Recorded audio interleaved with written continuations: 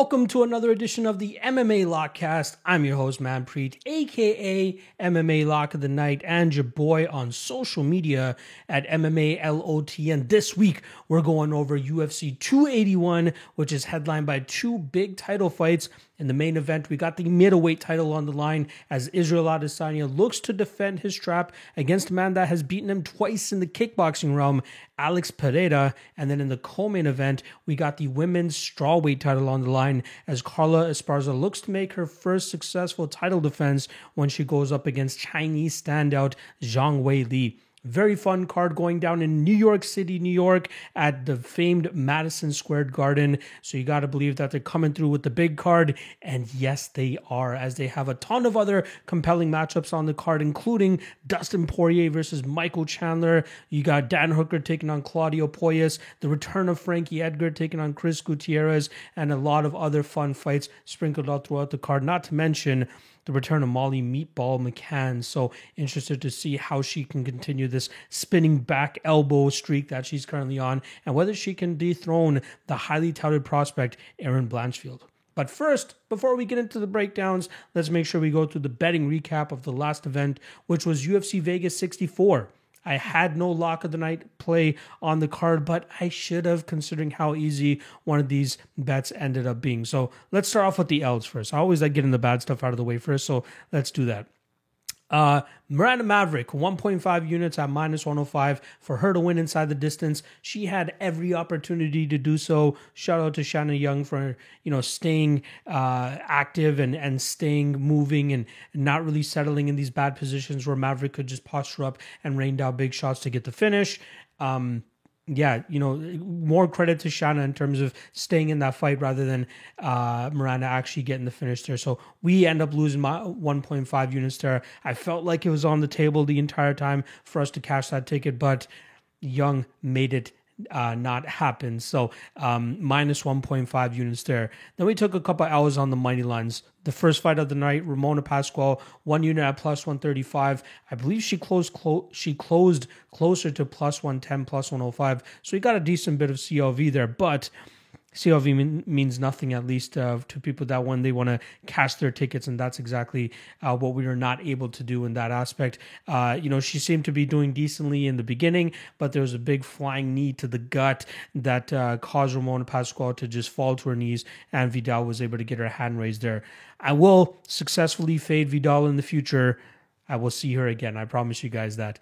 Next up, I believe it was the next fight. Ludovic Sholinian had 1 unit at plus 194, and I significantly underestimated the boxing of Johnny Munoz Jr., so that's a bad read on my part. I did not expect him to have as much success as he did with his hands specifically. I thought more so his game was based a lot around his kicks, and also his jiu-jitsu, which he couldn't really get going at in certain parts of the fight. And I expected that forward pressure, which we got from Sholinian, to start to break down Johnny Munoz as that fight went on, but he just was not able to catch Johnny with anything. He was at a speed disadvantage, and he was getting clocked the whole fight. So bad read for me there. Bad spot on that plus 194, so minus 1 unit there. And then in the main event, minus 2.5 units on Marina Rodriguez at minus 210. Another baddish read from you, right? I shouldn't be taking that big of a chalk against somebody who's as dangerous as Amanda Lemos is, right? I will say this, though. It had a pre-fight, had I known this fight was going to go into the third round, I would have been like Marina Rodriguez all day, of course. This is why I was betting her at minus 210. But given how tepid the pace was early in that fight, and with them throwing almost no strikes in that first round, it allowed Amanda Lemos to be live for longer in that matchup. And then when she was finally able to open up in that third round, she caught Marina with the big shot. And some may say early stoppage. I'm okay with the stoppage, even with money on the Marina Rodriguez side. Is what it is. We end up taking a 2.5 unit loss there. But let's get to the wins, right? We had 2 units on the under 2.5 in the Mario Bautista fight at plus 100, easy cash there. It was really apparent to me when we saw Benito Lopez on the scale the previous day that he just was there to collect a paycheck. And I personally wish that I ended up pulling the trigger fully on Mario Bautista inside the distance as a lock of the night play, but I was more than content with just having him in a parlay with Grant Dawson, who ended up competing later on that night. But great performance from Bautista. You know, it was a walkover performance. Benito didn't seem like he was in that fight at all. I felt bad watching that fight. So we cashed 2 units on the under 2.5, and the parlay leg moves on. A 2-unit parlay of Bautista, and Dawson moves on to Dawson. So Dawson, solid performance from him. Outside of that slight slip up in the early going of that fight, but he managed to get the fight to the ground. A lot of people thought that Madsen's silver medal in Greco-Roman wrestling would allow him to keep this fight standing, but MMA does not give a shit about what you bring to the table in terms of your Olympic doings. It matters what happens when you get punched in the face, and there are so many other aspects of combat that are incorporated and not just wrestling, and that's why Grant Dawson was able to get his hand raised there. So good win for Dawson. We cashed that 2-unit parlay at plus 102 for 2.04 units, and then the last win that we had here was Neil Magny in the co-main event, 1.5 units at minus 109. Seemed like the tide was starting to shift towards Daniel Rodriguez in that second round, but the ever-veteran Neil Magny comes through in that third round, manages to get his first finish in a long time over Daniel Rodriguez. So shout out to Neil Magny there, but very happy to cash that ticket. You know, Neil Magny, 20 welterweight wins inside the UFC over the last 8 years or so. The gift that keeps on giving, except against nasty grapplers. And what does he do right after he wins that fight? He calls out one of the nastiest grapplers at 170 pounds in Gilbert Burns. Not a good call out in my opinion. Good for him in terms of ascending the rankings and trying to get himself into title contention, but he's going to get out grappled in that matchup, and he might even get strangled while he's there as well. So at the end of the day, minus 0.58 units, so a small half-unit loss on the night, minus 5% ROI there. The only thing I regret is not going harder on Bautista. Even if he was super chalky at minus 300, after what I saw at the weigh-ins, I felt like we should have loaded up on him more, as Benito seemed like he really wasn't there to try to win, right? Bautista was there to win and try to get his hand raised and eventually get a title shot. Big difference there. All right, before we get into the breakdowns, I just want to give a quick shout out to everybody that's already signed up for the Patreon.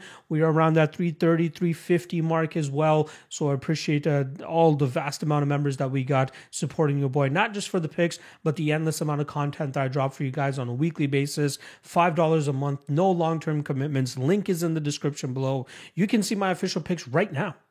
Even though they're going to be free to the public and they'll drop on Friday to the public, the lines may not be the same. And that's the perk of being on the Patreon there, is that you get the picks as soon as I drop them, especially when I'm on a three event winning streak or longer. I don't release them to the public. I drop a free dog of the night play every single week. But in terms of actual picks and official picks, if I'm on a 3 event winning streak or longer, it's only going to be on the Patreon. But right now, lost last week means the picks will be free, but the public won't be able to see them until Friday. So make sure you guys check out the Patreon. A great Discord community as well.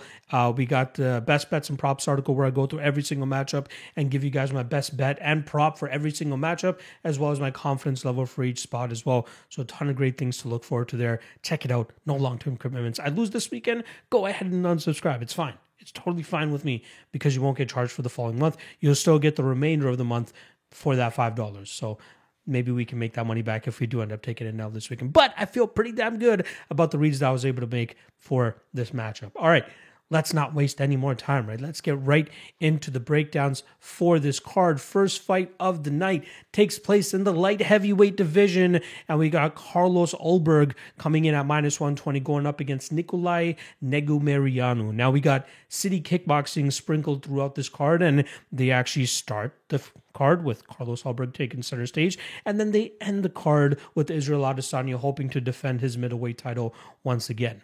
But in this matchup, I don't know if City Kickboxing is going to be going off to a great start or not, right? There's a lot of variables here that we have to consider, but the thing that I'm most intrigued by is the grittiness and durability of Nikolai Negumereanu.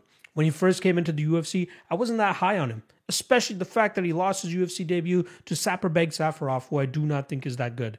But we saw Nego Mariano take an extended time off, and when he came back, he's been able to put together, I believe, 3 straight victories now, and a couple of those fights, he ended up being the underdog. It's his grit. It's his ability to grind on fighters and take them to the ground and just, beat on them there. And then when they're on the feet, he's okay with taking a couple shots so that he can hit them a couple more times by moving forward and crashing the pocket the way that he does. He's a very tough fighter to put away. Obviously, Ahlberg will have the striking advantage here, given his kickboxing background, but I don't know if he's comfortable with being dragged into the fire that Nikolai will likely drag him into. There is early concerns here that Ahlberg could just boink him or bonk him. Boink is a completely different term that I should not be using when talking about fights. But in terms of bonking his opponent, that's what I think that Ahlberg can do early. But if he can't get him out of there, and given everything that we've seen from Nego Mariano so far, the guy can take a punch. If he can stay in there, take those big shots of Ahlberg early, he should be able to put him through the meat grinder and eventually wear him down and grind him out in this spot. It's a 50-50 fight, in my opinion. Maybe a slight advantage to Nego Mariano, considering the paths to victory that he has are... There's more of a variety of it compared to, just a knockout from the Ahlberg side. That's why I lean Nego Mariano here, and I don't mind taking a shot on him around that plus 100 mark. He's become somewhat reliable. He is still a little bit sloppy at times, but I do think that in this matchup, should he make it his type of fight, it's going to be very difficult for Ahlberg to come back and get his hand raised in this spot. So, yeah, I'm going to go Nego Mariano to kick off the card as an underdog and get his hand raised. All right, next matchup, we got Julio Arce coming in as a plus 175 underdog. He's going up against Montel Jackson, who's coming in as a minus 205 favorite. Very fun fight here between two. Well, I guess Montel Jackson is the highly touted prospect, right? That guy's the one that a lot of people have been very high on. His betting lines have always been prohibitive in the fact that it's very hard to bet on him, considering he's always minus 500, minus 600 in his matchups. But I think that this is a step up in competition that might make people realize that Montel Jackson is only going to get so far with his freak athleticism and big power in his hands. I do think the guy could be good, right? With more polishing, with more experience against higher levels of competition, sure, he can probably turn out to be a decent product, but, beating the Jesse Straters and the JP Bays and the Felipe Colareshes of the world don't make me believe that he can be a minus 200 favorite here against the guy in Julio Arce, who is likely the better technical striker, right? Yes, it's nice to see Jackson get 6 combined knockdowns over his last 2 fights, but they're against JP Bays and Jesse Strater, for God's sakes, right? That's where my holdup comes. He does a lot of good work when he's able to get guys to the ground and grind them through the mat, similar to what he did against Felipe Colares. But when he does face opposition, that's tough to deal with, right? Like the Ricky Simone fight, the Brett Johns fight. Those fights, he got out grappled by better grapplers. But he was a big favorite in that fight against Brett Johns. I remember cashing Brett Johns as an underdog that night because there's still a lot of question marks, for me at least, on the Montel Jackson side. Let him fight legitimate competition. And every time he has fought legit competition, he's come up short, right? Julio Arce, solid fighter. I think he's somewhat reliable, but he's definitely the better striker here. He has a 94% takedown defense rate, and if he can keep this fight standing, I think his output, his footwork, and his kicks will likely keep Montel Jackson thinking and eventually frustrate him, causing him to make poor choices, which I think Julio Arce can capitalize on.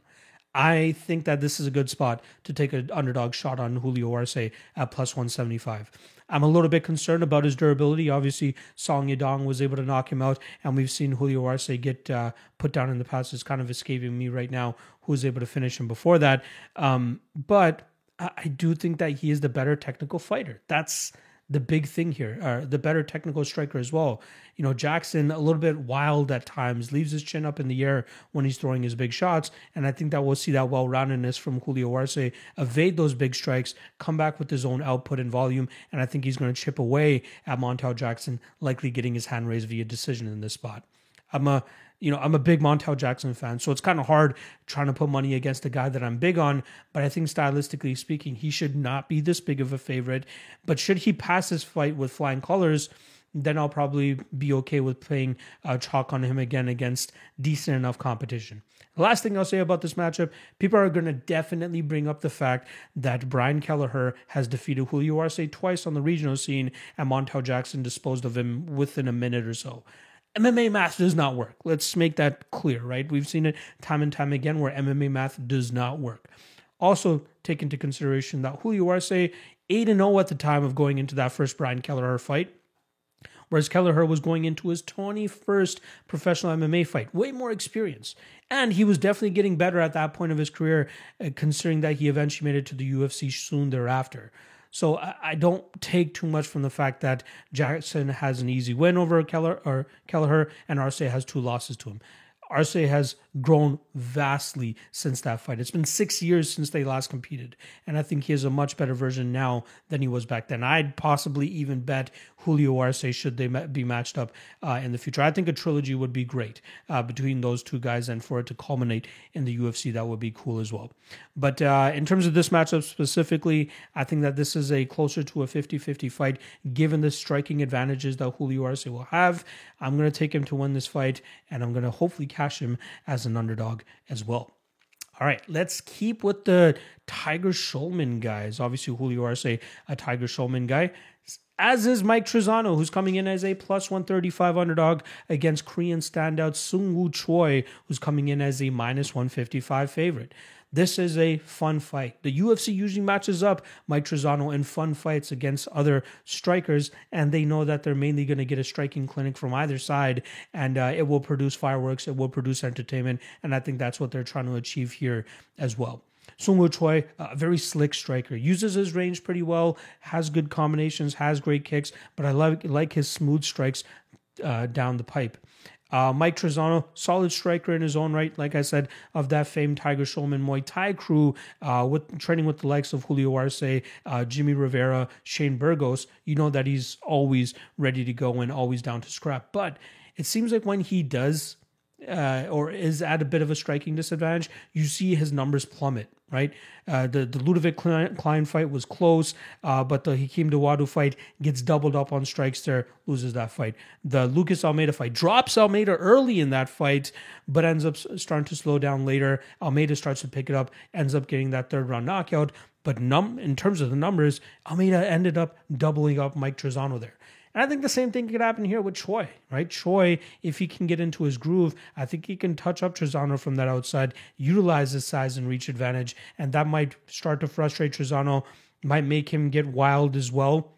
But I think that Choi will stay with that discipline, stay on the outside, touch him up, and likely get his hand raised via decision here. I am going to be interested to see what the over 2.5 is. As of this recording, there is no total out for this matchup, but I'm hoping that if it's around that, even money range, or even if it's plus money, I might take a little bit of a shot on it, because I think that this could be a decently paced kickboxing matchup where neither guy ends up getting the finish.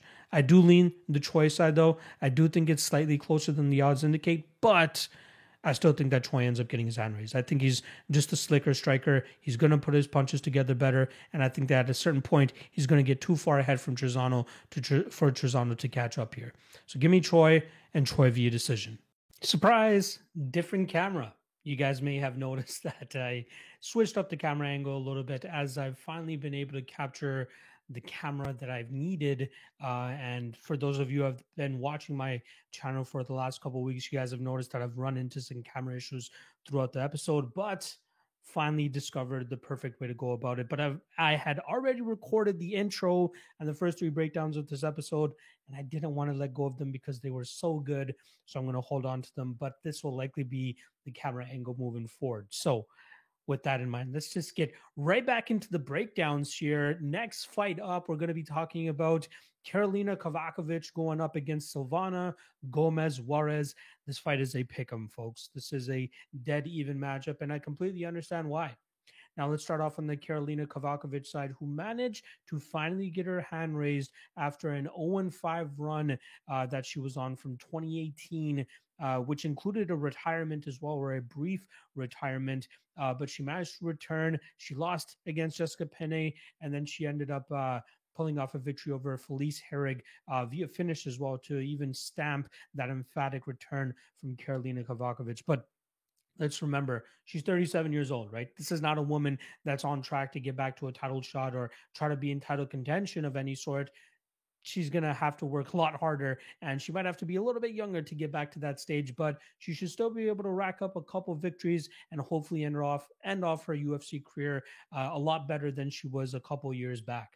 She's 37, like I said, and so is Silvana Juarez Gomez, or Gomez Juarez. I'm always going to mix up her name, but she's actually going to be turning 38 next month. So she's actually older than Karolina Kavakovic, but I believe that Karolina, based on the level of experience she's gone up against, based on the level of fights that she's been in, she probably has more fight miles on her. Now, this is a fun fight, right? Both women, primarily strikers. I think Silvana has a little bit more power in her hands, and that's something that we have to worry about here if we are going to look to back the Karolina side. But I think the technical striking advantage of Karolina will likely keep her out of too much danger in this matchup. And I think, given that she's with American Top Team, given how the last fight went, I wouldn't be surprised to see Karolina look to drag this fight to the ground. And then from there, I think she'll have a decided advantage in the grappling realm where she might be able to pull off a submission victory in this spot. I am not 100% certain that she's going to go out there and get that submission, but if she wants it, it would likely be there for her if she pursues it hard enough. But even on the feet, I think she'll be able to remain competitive. And I've seen this kind of narrative out there that Karolina is chinny, and I don't really understand it. Like, she got put out by Jessica Andrade, one of the hardest hitters that the women's MMA have seen ever. You know what I mean? In any weight class, Jessica Andrade is one of the toughest ones to deal with. But Karolina, she took all the hardest shots from Yan Xiaonan a couple fights ago. It even went to the point of busting up her eye and her tear duct, but she did not go down. She did not go out. She was in the fight the entire time. Now, Silvana has big power in her own right, but like I said, I think the technical advantages are going to be on the side of Karolina here, which will keep her out of any trouble. And then from there, she can work her output and volume if she wants, or she could get this into the clinch, drag this fight to the ground, and showcase her superior jiu-jitsu in this matchup. I do like Karolina here. I don't mind the line that she's currently at around that pick'em spot.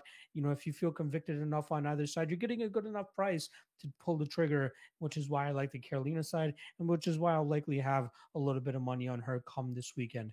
I like her in the spot, better fighter overall, and should be able to get her hand raised. All right, next up, let's get to this lightweight banger between Ottman, the Bulldozer Azaitar, going up against Matt, the Steamroller Frevola. So let's find out which construction equipment or machinery is going to pay off here between these two guys. Now, this is a pick-up matchup, just like the previous matchup that we spoke of. And, I kind of understand it. There is that big early threat of a finish from the Ottman Azaitar side compared to Matt Frevola, who, he seemed fragile at certain points in his career. So that is a big red flag in my opinion, but he is probably the better grappler overall here. And if he can survive that early onslaught from Ottman, I have no doubt that he should be able to get this into the grappling realm and eventually find a finish later on in his own right. It's a very close fight, given that early threat from Azaitar. I believe out of his 13 victories, he's 13-0, flawless record on him. 10 of those victories have come via knockout. 2 have come via submission. He's only seen the scorecards once. And I will say this. I watched that fight back, and he had that guy on skates the entire fight. I was very surprised that he was not able to put him out there and keep that squeaky clean 100% finish rate. But here we still are. 12 out of 13 wins coming via finish is still very impressive. But he's only fought twice in the UFC since making his UFC debut in 2019. That's a big red flag for me, right? The last time we even thought about him or saw him was when he was originally scheduled to fight Matt Frevola back in January of 2021. That was the whole, what's in the bag debacle, right? Apparently somebody snuck in to Ottman Azaitar's room on Fight Island and gave him some sort of bag. UFC found out about this and they pulled him from the fight immediately, considering that they broke almost every COVID protocol that they had in line for that event and during that stretch of time where we still didn't really know what was going on with this whole COVID thing. So, red flag from him there. He hasn't seen any action since then, compared to Fervolo, who managed to get a last minute change in opponent that week. He ended up going up against Arman Sarukian, made a good account of himself, going the full 15 minutes. But since that fight, he's gone 1-1. He got starched by Terrence McKinney in 7 or 10 seconds or something like that very quickly, but then made up for it in his next matchup where he went to war against Guerrero Valdez. Very back and forth fight, but it was eventually Fervola who managed to get his hand raised just over the halfway point of that first round. It was a slobber knocker. And that's what I'm expecting in this matchup, too. I am just so concerned about the fragility of Matt Fervola, right? It's no doubt and inevitable that Otman Azaitar is going to be able to land big shots on his chin early in this matchup. And I just don't believe that he'll be able to keep up with it. I don't believe that Fervola will be able to stand up to that power. The spot that I'm looking at, and the last time I looked at the line, it was minus 170, is the under 2.5. I'm expecting violence in this matchup. Like I said, early big power from Otman, which is going to be my official prediction, or a late submission finish or even TKO finish for Matt Fervola as he turns up the pace the later that this fight goes. I think he is the better, well-conditioned athlete in this matchup, but it's so hard to deal with the power that Otman brings into the cage. So whether you want to take Otman round one, whether you want to take him round one KO, whether you want to take Fervola via submission, I think the best way to go about it to cover all those bases is taking the under 2.5, as I believe that's likely the best way for this matchup to bet this matchup and try to get some money out of it. So official prediction will be a Zaitar via finish, round one KO, but under 2.5 is what I'm going to be looking at in this matchup. All right, next up we had two strikers early in this card. Now we got two grapplers going up against each other here, and Andre Petroski, who comes in at minus 200, and Wellington Turman, who comes in at plus 170. Now this is an intriguing fight, right? Because of the fact that the public can't really set themselves up in terms of what they think of Andre Petroski. I've seen him as a minus 600 favorite in the past. Then I've seen him, fumble the bag, and now I see him come back as a big underdog to Nick Maximov, pulls off the upside here, and now he is a relatively big favorite at minus 200 here against Wellington Turman. He's a big, strong grappler, utilizes his wrestling pretty well, utilizes his power on his feet pretty well too, but he gets his best work done when he's able to drag fights to the ground. That's what he's going to get in this matchup against Turman, who likely wants to keep this fight on the ground as well. Both guys are solid jiu-jitsu players, but I'd give the edge up to Petroski here, considering that he's likely going to have a strength advantage here. I do lean him ever so slightly, but at minus 200, it's just too wide of a line for me to get, excited about or even want to take a shot on this fight. I did consider maybe the under 2.5, which currently sits around minus 165, but I could absolutely see the situation play out where both guys' jiu-jitsu ends up nullifying each other, and we end up getting a 15-minute grappling matchup. So all in all, I'll likely be staying away from this matchup, but I do think the slightly better jiu-jitsu player is Petroski, and he'll end up getting his hand raised by controlling and possibly finding that, Darce choke, rear naked choke finish, probably in that first or second round. But it's just close fight, very volatile fight as well in terms of how the jiu-jitsu can play out here. But I don't want to get caught taking chalk here. And if we could get a better line on the under 2.5 compared to minus 165, maybe I'd pull the trigger. But as of right now, I'll just go Petroski round 2 submission. No big conviction there. All right, let's get to this next matchup. It's in the women's, I believe, flyweight division. We got the hype train meatball Molly McCann rolling into MSG here as a plus 320 underdog. She's going up against Erin Blanchfield, who comes in at minus 390. And I'm still scratching my head over here, considering why Molly McCann would take this matchup. Then you run the tape and you see some paths for her. You see why she might have taken this fight and why she watched the tape of Erin Blanchfield and decided this is the woman that I'll likely be able to pull off a big upset on and continue this hype train that I'm on right now. Now, Blanchfield, in her last fight against JJ Aldrich, she did not look the big favorite that she was going into that matchup because the ever underrated JJ Aldrich was touching her up on the feet. Now, it wasn't a complete wipeout. JJ Aldrich was just getting to the punches a little bit better. The combinations looked a little bit more crisp. And Erin Blanchfield struggled to get her to the ground. If I'm not mistaken, she went 0-4 on takedowns early in that matchup. So in the second round, we saw a weird scramble situation come to fruition where Blanchfield was able to latch onto the neck of JJ Aldrich. And from there, she was able to get that submission victory. So good win for her there. But my my thoughts are it seemed like Blanchfield was starting to come into her own with the striking in that second round as well. And I would have loved to see that fight go on, right? Was the tide going to change? Was the striking going to start going back into the Erin Blanchfield realm? Because even in the Miranda Maverick fight, right? Maverick's success mainly came in the feet. But Erin Blanchfield was lucky that she could tie up with her, drag the fight to the ground. And from there, Miranda didn't really have much of an answer off of her back. Blanchfield is very slick with getting trips and takedowns. And although it didn't work against JJ Aldrich, it could work here against Molly McCann. But if it doesn't, that's where I could see Molly McCann being live.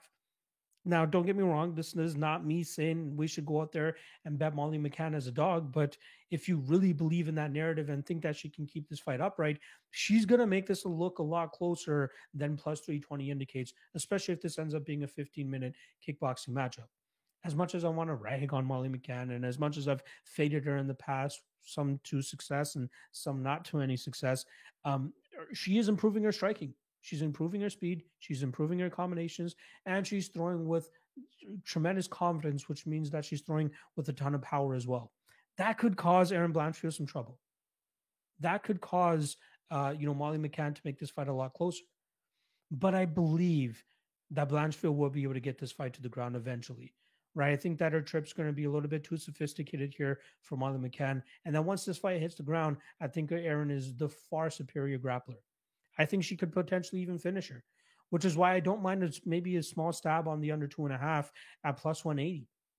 There's, finishing opportunities on the ground for Erin Blanchfield. And considering the confidence in which Molly McCann throws on the feet, I wouldn't be surprised if she caught Erin Blanchfield with something, especially if Erin hasn't really, mind her P's and Q's on the feet or even, made the improvements that she needs to stay safe on the feet.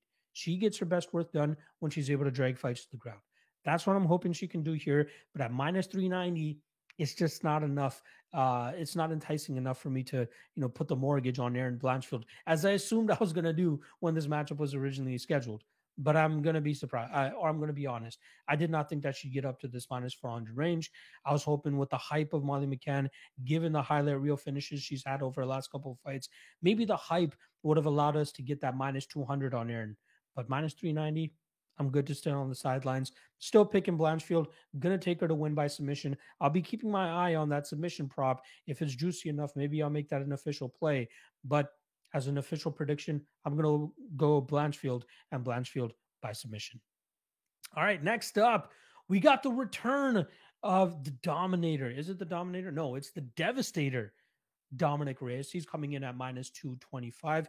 He's going up against Ryan Spann, who's coming in at plus 190. Now, we haven't seen Dominick Reyes in over a year and a half now after he had gotten starched by Yuri Prochazka, which launched Yuri into that title shot, which he eventually claimed over Glover Teixeira. But Dominick Reyes has fallen on hard times ever since falling to Jon Jones, right?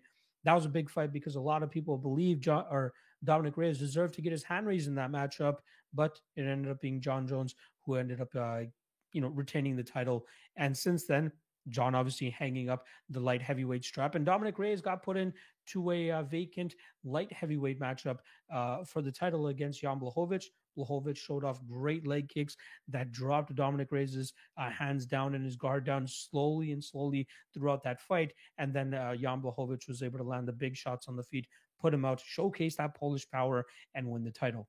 Since then, Dominick Reyes has been sitting on the sidelines, and you've seen him jump around from gym to gym trying to find a home. We saw him at Extreme Couture late last year, but it seems like he's been spending the majority of his camp in Danbury, Connecticut with somebody who's fighting in the main event at Glover Teixeira's MMA and Fitness. He's been training alongside Alex Pereira and Glover Teixeira, who's also getting prepared for his own title fight next month. So got to believe that Dominick, training with iron, sharpens iron. I'm very excited to see what kind of improvements we're going to get from Dominick Reyes going into this matchup.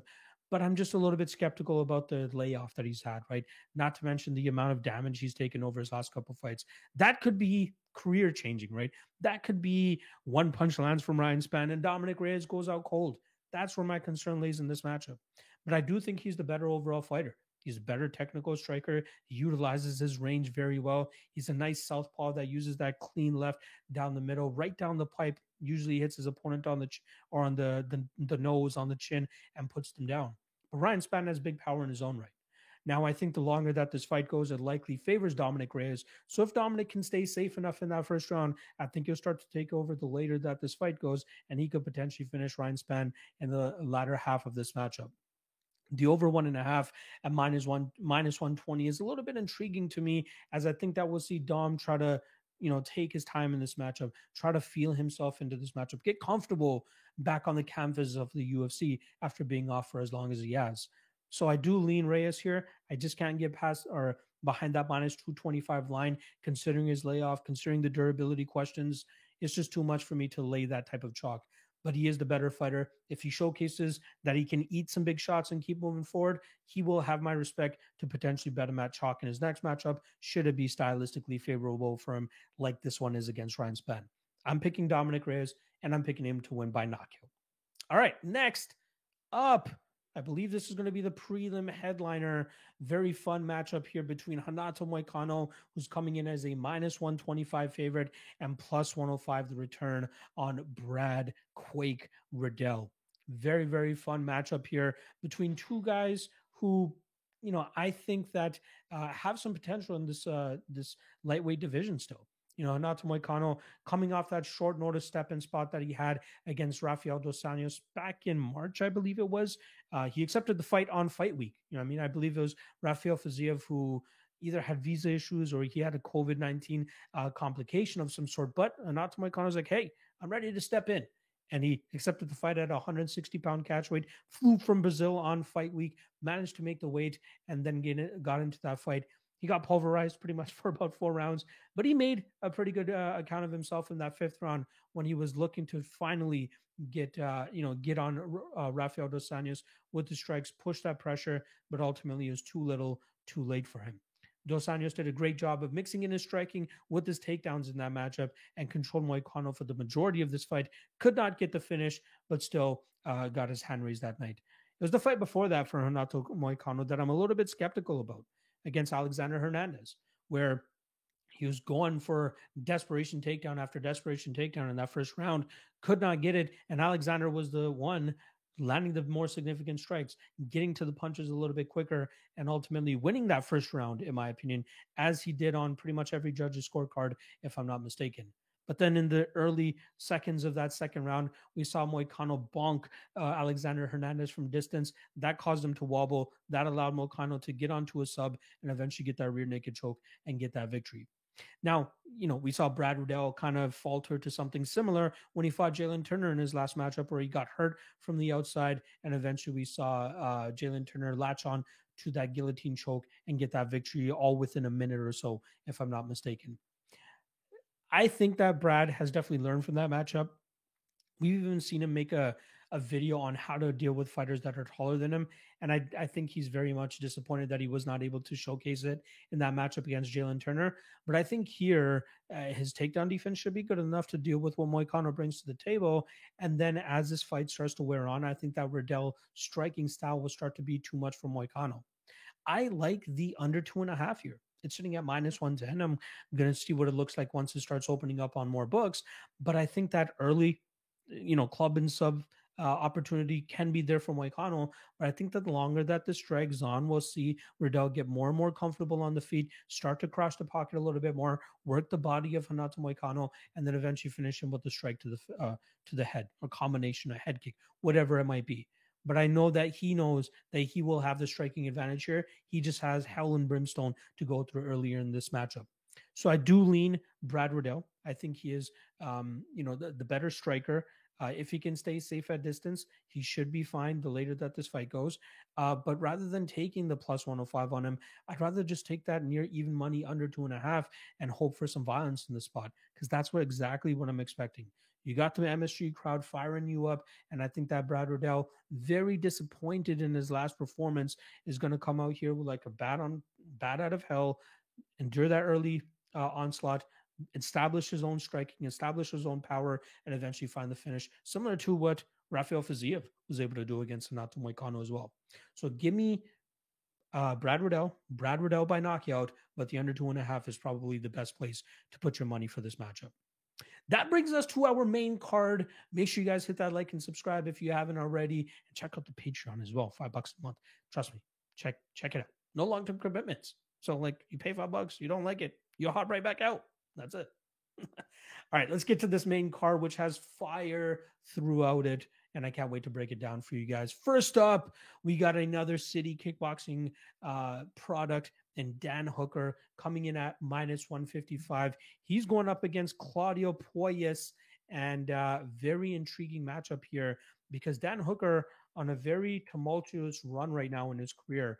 We're talking about a guy that's 1-4 in his last 5 fights, but we can't overlook those 4 opponents that he went up against, right? We're talking about Dustin Poirier, a 5-round war, back and forth, absolute war that he went to in that matchup. Dustin Poirier obviously comes out with his hand raised in that fight. Michael Chandler starches him halfway through that first round. We know Michael Chandler has big power in his hands. He follows that up with a big performance against Nasrat Haqparast, where he showcased to people that he is still a top level or top flight contender in this lightweight division, considering the striking advantage he normally has over his opponents. That's what I'm thinking he's going to have here over Claudio Puelles. But let's continue on with this 1-4 run that he's on. He takes a short notice, very short notice, like a month's time notice spot against Islam Makhachev at UFC 267. Obviously loses that fight via Kimura. Let's give him a break on that one, right? Then he goes up against Arnold Allen back in March, but that was a fight where he was trying to go back to 145 pounds. The whole narrative during that fight week was the fact that he could not, he just didn't look the greatest. Excuse me. The whole narrative that week was, is Dan Hooker going to make weight? Is he going to remain healthy enough? And can he put on a good enough performance while doing that?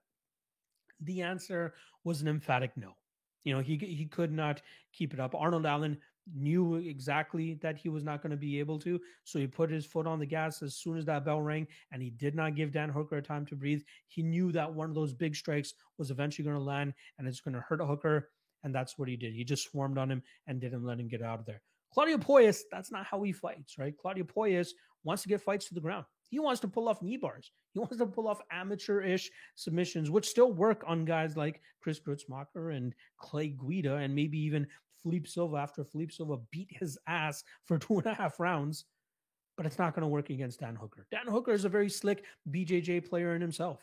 So I think he'll be fine should this fight hit the mat. But he is the far superior striker, as we saw in the Nasrat Haqparast fight, right? He uses combinations, he uses his length, he uses his kicks. He is the far superior fighter here. I have no question that his durability will be fine in this matchup, considering he's going back up to 155 pounds. Also, Claudio Puelles, not that big of a power puncher or a power striker. Like, he does decent enough on the feet to stay competitive against, abysmal competition, but he does his best work when he's able to get fights to the ground and look for that knee bar, look for that submission. It's not going to work here against Dan Hooker. I'll be very surprised if Dan Hooker gets tapped to a knee bar in this matchup. We've seen Dan Hooker get put in much worse positions and still come out unfazed, come back and even win fights. That's what I think that we're going to see here. We'll just see him touch him up on the feet. I think we'll see this fight mainly stay on the feet. And there is a potential for a Dan Hooker submission. Shout out to my guy, the African, that kind of, brought it up. But I knew it was a potential as well, considering the desperation takedowns that we've seen from Claudio Puelles in the past. He leaves his neck out there, and Dan Hooker has a mean choke series, right? A Darce Anaconda series, something that he has pulled off in the past, and it could potentially come to fruition here. But this is the best part. We're getting minus 155 on Dan Hooker. I pulled the trigger a little bit too early and got minus 165, but I think even that was a bit of a steal. So I'm fine with taking Dan Hooker money line here. And as fight week goes on, we may even get a better number on him. And I may even have to add an official bet on him even more, considering the line that we're getting on him. And if it continues to get better, especially if it's a minus 140, I'll probably get on that even more. He is the far superior fighter here. I think people are being clouded by this 1-4 run that he is on. But the difference between the 4 guys that have defeated Dan Hooker and Claudio Puelles is that Claudio Puelles is not Michael Chandler.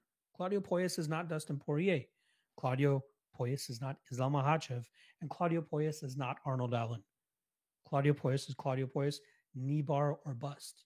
Dan Hooker is going to butcher him here, and I think he wins this fight relatively easily. Let's go Dan Hooker. I'm considering, you know what, inside the distance, probably the best way to go. Hooker via, KO is live, submission is live, but inside the distance flat out would be great if you're trying to get greedy with it. But just load up on the money line and you'll be fine in case this does squeak itself to a decision as well. But I'm going to go Hooker via KO. All right, next matchup. We got the legendary Frankie the Answer Edgar returning to the cage here. He's coming in at plus 180, minus 210, the return on Chris Gutierrez. Now, it's been, I believe it's been a little bit now since we've seen Frankie Edgar take center stage here. But every time we have seen him, it just hasn't been the greatest, right? The last time we saw him, he got put out by Marlon Vera. Marlon Vera turned him into a goddamn NFT that night, right? He had a great first round. His movement, his wrestling, his output, it all looked great. But then Marlon Vera, as we all know, gets stronger as fights go on. And then we saw him pick it up in that second round, hurt Frankie on multiple occasions, and then eventually put him out in that third round. And this was a year ago, right? This was the last time the UFC was at MSG. And it seems like whenever the UFC decides to go to MSG, they call up Frankie Edgar and be like, hey, we need your star power to be on this fight card so that we can bolster it, make it look pretty. Even if you're 40 going on to 41, we still need your name because people love seeing you fight. But it's starting to get sad and more sad as we see him because his last three losses have all come via knockout. And it's not a good look, right? Chan Sung Jung starches him in December 2019. He comes back with a somewhat controversial decision victory over Pedro Munoz, but then gets flying kneed in 28 seconds by Corey Sandhagen in February of 2021. And then obviously that was followed up at that Marlon Vera knockout as well. So in this matchup against Gutierrez, Gutierrez is on the rise. A Factory X product. Shout out to Mark Montoya, one of my favorite coaches in the game. But we see Gutierrez on a bit of a rise himself. He's been finishing a couple of his opponents over his last couple of fights. He's been also collecting bonuses as well. He utilizes his calf kick very well against a lot of opponents. And I think that's going to be very important here against a guy like Frankie Edgar, who likes to utilize a lot of movement. I think Gutierrez will butcher that lead leg of him. I think he will butcher the calf kick. And I think from there, his punches will start to open up. And it's just inevitable that he'll eventually get that knockout victory. Right now, Chris Gutierrez is on a 7-fight unbeaten streak. Inside of that, or sandwiched in that 7-fight unbeaten streak, is that draw that he had against Cody Durden back in August of 2020. It was a close fight. Obviously, a lot of people, or there were enough people that gave Cody Durden a 10-8 in that first round, which caused this fight to be a draw. But he really pulled away in that second and third round, which is why he got the second and third round scored for him. He did follow that up with a big win over Andre Ewell, another big win over Felipe Klarsh. It was a split, but Klarsh did not enough in that fight to even deserve one of those scorecards. I thought Gutierrez won that. And then obviously he goes out there and knocks out Danabat Gurriel. He's a tremendous striker. Like I said, he utilizes his kicks very well. And I think that his durability and his wrestling defense will be good enough to keep this fight upright in his realm. And from there, he should just chip away at Frankie. And I think he eventually finishes him later in this matchup. So I don't mind the chalk at minus 210 on Gutierrez. I just think that it's far past Frankie Edgar's time. This guy should have hung it up 2 years ago at this point in time. So I'm going to go with Gutierrez, and I don't mind anybody taking the chalk on Gutierrez either. All right, next up, we got a big matchup here in the lightweight division. Now, a couple of days ago, Dustin Poirier was sitting at minus 175. Now here he is, 24 hours later, sitting at minus 210.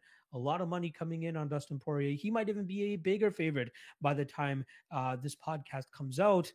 But I think he is the rightful side here. He's taking on Michael Chandler, who's coming in at plus 180. This is going to be a banger of a fight.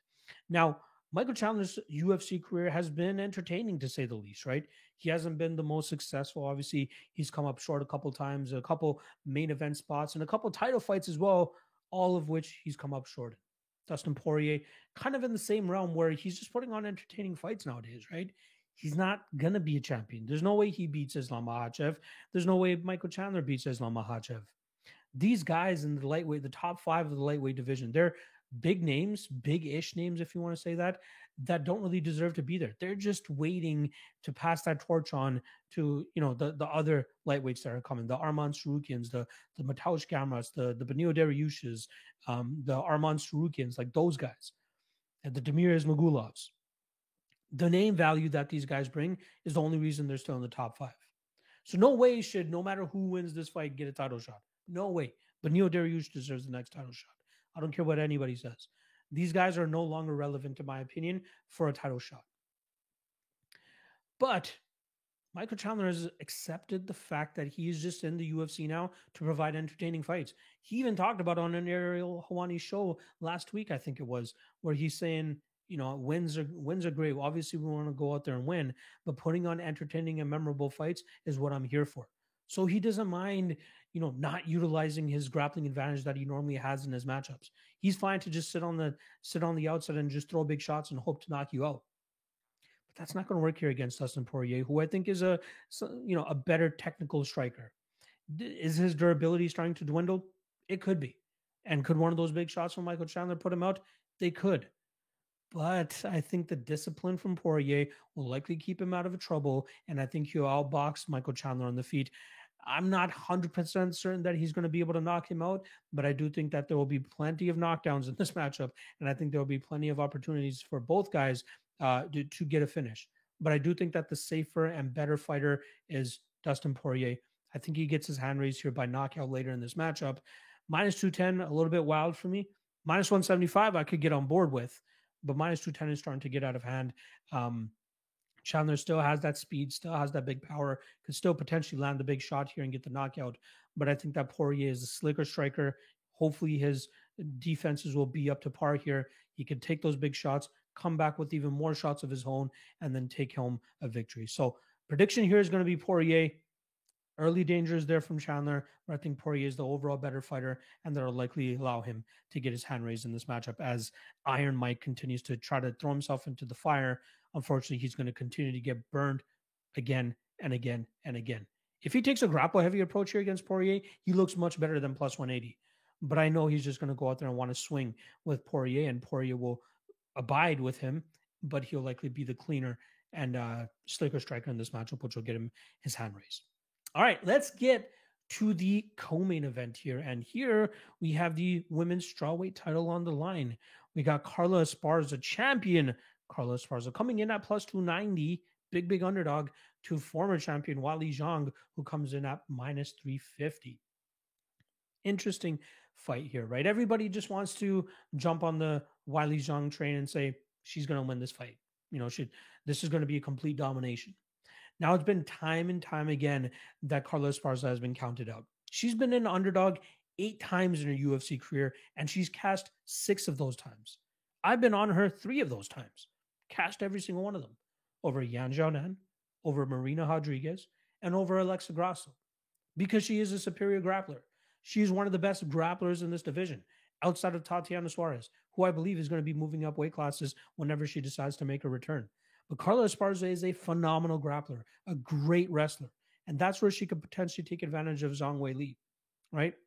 And again, I'm going to keep flip-flopping Weili Zhang and Zhang Weili because I don't know which way it goes. I apologize, folks. But I'm just going to, maybe I'll just stick with one of the names. Maybe that helps. But the big red flag for me here is, Zhang's 5th round against Rose Namajunas. She got taken down a minute into that round, and she could do nothing to get back to her feet. And that's Rose. Imagine what a far superior grappler like Carla Esparza could do to her. Keep her on the mat. The reason that Carla Esparza is always underrated and disrespected by most MMA gamblers is the fact that she leaves a lot to be desired with her striking. She doesn't have the greatest technique up there. She showed some decent technique and striking against Michelle Waterson, but you can't do that against far superior strikers to you like Marina Rodriguez, Yan Xiaonan, Alexa Grasso, Weili Zhang, right? She was able to beat those other 3 names because she could get the fight to the ground. She didn't have to deal with as much power as what Weili would likely be bringing into the cage here. So from a money line perspective, minus 350, I think it's a little wide, right? Because if Zhang can't knock her out early in this matchup, if this fight goes 25 minutes, that means Carla Esparza had grappling success. that means Carla Esparza likely had a lot of control time and likely got a bunch of rounds under her belt. Because if this goes 25 minutes, that means that Zhang could not keep this in the striking realm, because there's no way that Carla Esparza survives a 25-minute striking contest with Wiley. No way. Wiley knocks her out for sure if this remains in the stand-up. So the way that I would look to approach it, and the odds or the props are not out for this as of yet, but Zhang by KO or Zhang inside the distance. The under 4.5 right now is sitting at plus 100, which leads me to believe that Zhang inside the distance will likely be that plus 150, plus 170 range. And if it is, I might take a little bit of a shot. But I would rather get caught losing on a plus 150 than losing on a minus 350. Because one, the payout on plus 150 is much better than minus 350. That's the difference. So I do like Zhang here. I do think she'll get that early finish. I think her grappling has improved enough that she could be competitive early going here. But if she can get that knockout, and if this goes into the third round, I will live bet Carla Esparza going into round 3. I think she could scrape out the last 3 rounds with grappling, with takedowns, because the majority of the power from Wiley has probably dissipated by that moment in time. So, don't get caught putting Zhang in every single parlay. Yes, she should win this fight. That's what the odds indicate. That's what our eyes think as well, especially with Zhang coming off that big knockout victory over Joanna Jędrzejczyk in her last matchup. But there are times where that knockout does not transpire. And that's the Rose fight, right? Rose out-grappled her late in that fight. And Carla is a better grappler than Rose. So I don't hate anybody taking a shot on Carla, nor should you hate on anybody taking a shot on Carla, because at those odds, I think it's a decent enough bet. But I do think that Zhang inside the distance is probably the best bet in this matchup. Taking her to win by knockout, taking her to even win by submission, maybe a club and sub situation is possible. But I think that Zhang eviscerates her in the first 2 rounds, finishes her, and retains or regains that strawweight championship she lost to Rose Namajunas a couple fights back. So give me Zhang inside the distance, and new. All right, that brings us to our main event of the evening. Middleweight title on the line here. Israel Adesanya hoping to add another title to defense to his record. He's coming in at minus 180, and he's going up against former 2-time foe Alex Pereira, who's coming in at plus 155. Now, the storyline behind this matchup is why it's so intriguing, right? I don't mind that the UFC expedited and fast-tracked Alex Pereira's path to a title shot just so we can get this matchup. Because Adesanya has pretty much cleared out the top of this division. He's beaten Paulo Costa. He's beaten Robert Whittaker twice. He's beaten Jared Cannonier. He's beaten Marvin Vettori twice. There's nobody really else hanging out there. There was Sean Strickland, but Sean Strickland got knocked out by Alex Pereira. So I was fine with the UFC plugging in Alex Pereira into the spot because the storyline and everything just makes this so intriguing to me, right? So they met twice in the kickboxing realm, and this took place back in 2016, if I'm not mistaken. First fight, close fight. I thought Izzy won. I thought he did more damage. I think what the judges were looking at were the big power strikes of Pereira, but I think a lot of those strikes that Pereira threw were landing on the guard of Izzy and wasn't really doing much damage compared to the methodical, disciplined combinations that were coming from the Izzy side that landed a little bit cleaner. But judges gave it to Alex Pereira. Then the second fight, Israel Adesanya hurts him early in that fight, almost gets him out of there, is not able to, and then Alex Pereira comes back in the next round and ends up finishing him himself. What I'm trying to say is that Izzy has had tremendous amount of success against Pereira, but all people see is that gif of Adesanya receiving oxygen after getting knocked out by Pereira. And they're like, oh, Pereira's going to knock his ass out again. Oh, they got MMA gloves now? Excuse me. They got MMA gloves now? Of course, Pereira is going to be able to hit harder and knock him out. But the part that you're looking past is those strikes that Izzy was landing, being disciplined, staying on the outside and throwing combinations, they're going to hit way more accurate and with more force now because they have smaller gloves. They're not going to catch the gloves anymore like they were in kickboxing. He's going to be able to go right through that guard of Pereira and touch him on the chin time and time again. Does he knock him out? That remains to be seen. I'm not 100% sure he'll be able to do that. Will Izzy try to take advantage of the fact that this is MMA rules and try to drag this fight to the ground? I think he might try just to give Pereira a couple of different looks, but I think the majority of his game plan is going to be with his bread and butter. is going to be his striking, which technically speaking is probably still better than Alex Pereira. Pereira has big power. Yes, he has a mean left hook, but that's about it, right? Like, yes, he has big power, but like I think Izzy is the far superior striker in this matchup. Okay, maybe not far superior, but superior striker. There is that big power we have to worry about Pereira. So obviously we have to take that into consideration. But I think the odds are correct exactly where they are. Like Pereira still presents issues. Don't get me wrong. He is still live to win this matchup. But I think that Izzy is rightfully favored here. I have no intentions of betting Izzy at minus 180. I think like there is no edge there, right? This is the odds are correct. We can just sit back and watch this fight and assume that the fight is going to play out by Izzy winning this matchup. But like again, from a gambling and long-term perspective, there's no real value in taking Izzy at this line. I think he wins. I think he touches up Pereira. I think there might be some sticky situations that he'll eventually work himself out of. But I think that Izzy will be the far superior striker here, showcase better combinations, get the output out there, and turn up the volume the later that this fight goes. So give me Israel Adesanya. I'm going to say Izzy by decision, but maybe the bad blood in this matchup gets Izzy a little bit fired up and he wants to, pull away from his discipline a little bit to try to go out there and make a statement. But we've seen him in fights time and time again where he's okay to just have the crowd boo, just sit on the outside and touch his opponents up and just win via decision. Could end up happening here. But, if you want to bet Izzy, go ahead. Minus 180, minus 170, go ahead. Pull the trigger. I'm not so sold on the winning method here yet. I'll just say for the sake of this podcast, I'm going to say via decision, but he could win by knockout later in this matchup as well. So there you guys have it. The full UFC 281 breakdown for you guys nice and early on this Monday as well. Very much looking forward to this fight week. Obviously, big pay-per-view vibes. I got a ton of different content that I'm going to be doing. Jumping on a podcast later today. Got another podcast I'm doing tomorrow with somebody else. Wednesday I'll be dropping my lock of the night video as well, so you guys can know who I'm loading up on this card this weekend. Thursday propping you up with Cody. Friday Ultimate Weigh-In Show. I got a very special guest, a very respected journalist in the game who's going to be hopping on with me. And then obviously Saturday Fight Day live chat as always, dropping that knowledge for you guys. All right, appreciate the love and support as always. Hit up the Patreon if you guys want to take those extra steps in supporting your boy. $5 a month, no long-term commitment. Appreciate the love. Otherwise, you know what's free? Hitting that like and dropping a comment below. That is the most I ever expect from you guys, is just hitting that like and dropping a comment, and obviously hitting that subscribe if you haven't already. All right, good luck on your bets this weekend, guys, and I'll see you guys throughout the week for even more content.